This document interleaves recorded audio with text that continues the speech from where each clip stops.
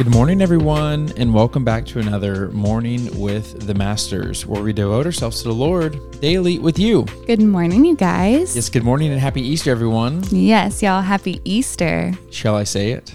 You shall. He is risen. He is risen indeed. I love it. The tomb is empty. Yes. We're picking up with day 3 of our Living Hope, a countdown to Easter devotional in the Bible app. There's a link to that in the description of this podcast if you guys want to follow along with us. And as always, I'm going to read the scripture and then Tori's going to pick up with the Devo. Let's do it. The scripture is John chapter 21, verses 15 through 19. And it says this: After breakfast, Jesus asked Simon Peter, "Simon, son of John, do you love me more than these?" "Yes, Lord," Peter replied. "You know I love you." "Then feed my lambs," Jesus told him.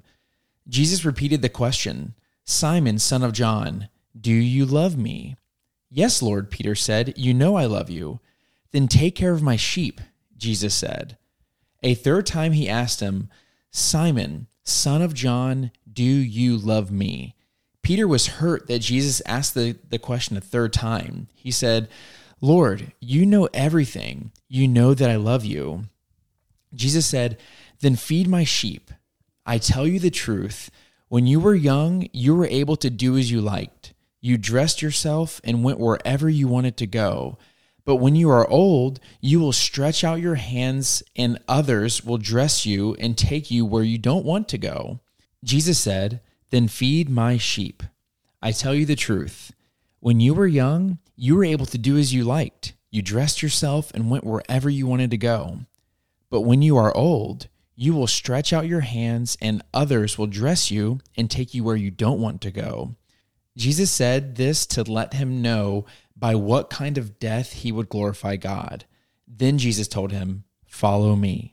And the devotional says, Peter sat in grief and darkness, his days marked by God's silence. He had publicly denied knowing Jesus just before Jesus was dragged away to be crucified. And now for the past few days, Peter had to process his grief and guilt without any expectation that that pain would stop.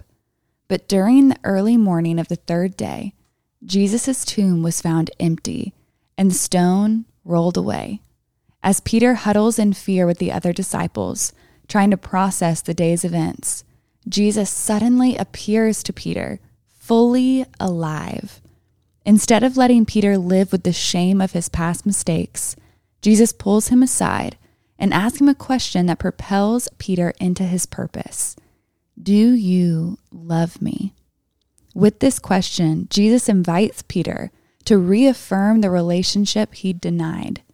Jesus' power over death and darkness meant that Peter didn't have to stay defined by his past mistakes.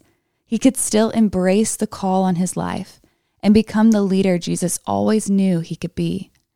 Like Peter, you have the opportunity to say yes to loving Jesus and being loved by him. No matter how messy your life looks or how far from Jesus you feel, there is nothing that can separate you from his love. Your past mistakes or your current problems do not dictate your purpose when your life is rooted in Christ alone. The resurrection reassures us that no situation or mistake is impossible for God to redeem. There is no fear Jesus cannot conquer, and no life he cannot heal. No darkness can stand against the power of the risen God who conquered death on our behalf. There is nothing our God cannot do. Wow, that really hit me. Mm-hmm. As you were reading, I started kind of repeating to myself those same questions that Jesus was asking Peter. I would kind of ask myself, do I love Jesus? Mm-hmm. Then I asked myself again, and I asked myself again.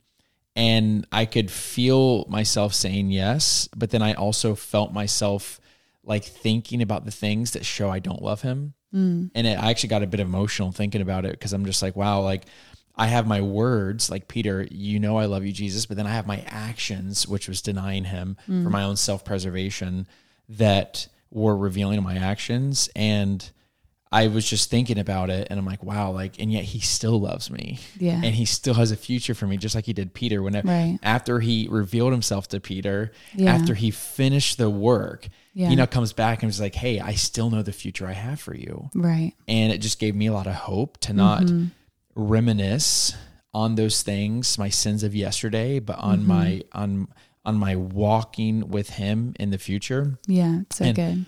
I just saw this TikTok Christian video, and I just have to share a little bit about it, if that's cool, real quick. Of course. It was talking about how when Jesus was on the cross and he says, "It is finished." That's a phrase, and I guess in the Greek language that is pronounced tetelestai or something like that. I'm definitely, it's great. Yeah. And it has 3 meanings, which I think is incredible because I love that, the Trinity.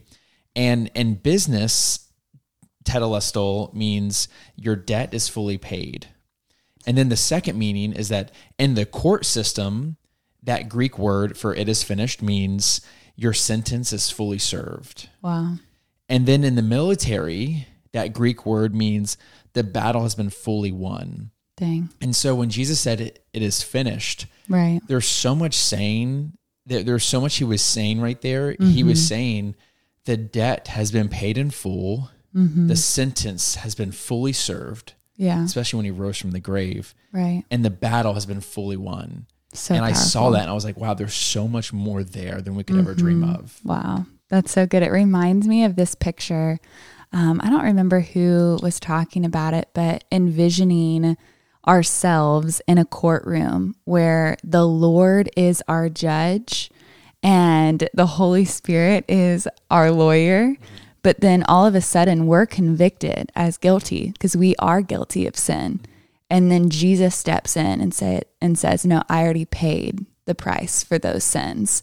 And then we get to walk free. Yeah. And there was something about just envisioning that courtroom where I'm like sentenced to death and then realizing, no, I am guilty of sin, but because of Jesus, he paid the ultimate price for my sins. And then I get to go free. And not only just free, but I get to live for the Lord, for a purpose. And the fact that the Lord gives us a purpose, like the fact that he gave Peter a purpose after denying him, how good is our God? And it just makes me want to worship so much louder with every action in my life because of what Jesus did. Yeah.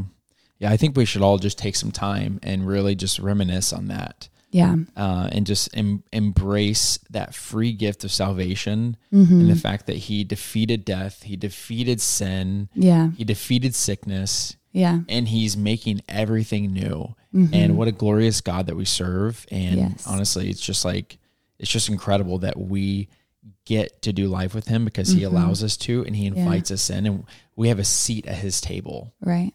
I love it. Amen. Are you ready for me to pray us on out? I am. Oh Lord, thank you for the empty tomb. Thank you for rising again. Thank you for being everything that we weren't sure you were supposed to be. Thank you for proving us wrong. God, we are thankful that we were wrong because our own logic and reason said that you should be different than you are, but you are perfect in the way you did things, God. Help us to shift our narrative and our dreams and our vision and our everything to fit into your world and vision for us, God. And help us to not just try to fit you into our own box, Lord. Help us to serve you with our life the way you served us with yours, God. Thank you for that sacrifice on the cross. Thank you that you love us unconditionally, that we don't need to earn it.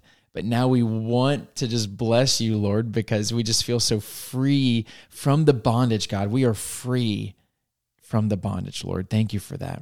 We pray this in your son's name. Amen. Amen. Amen, God. Amen, God. Y'all know it's that perfect time to break out the worship music and continue just thanking God for the freedom that he's given us. Amen. And y'all don't forget that you are God's masterpiece. And don't forget that we love you. We love you guys, and we'll be talking to you tomorrow. Bye-bye.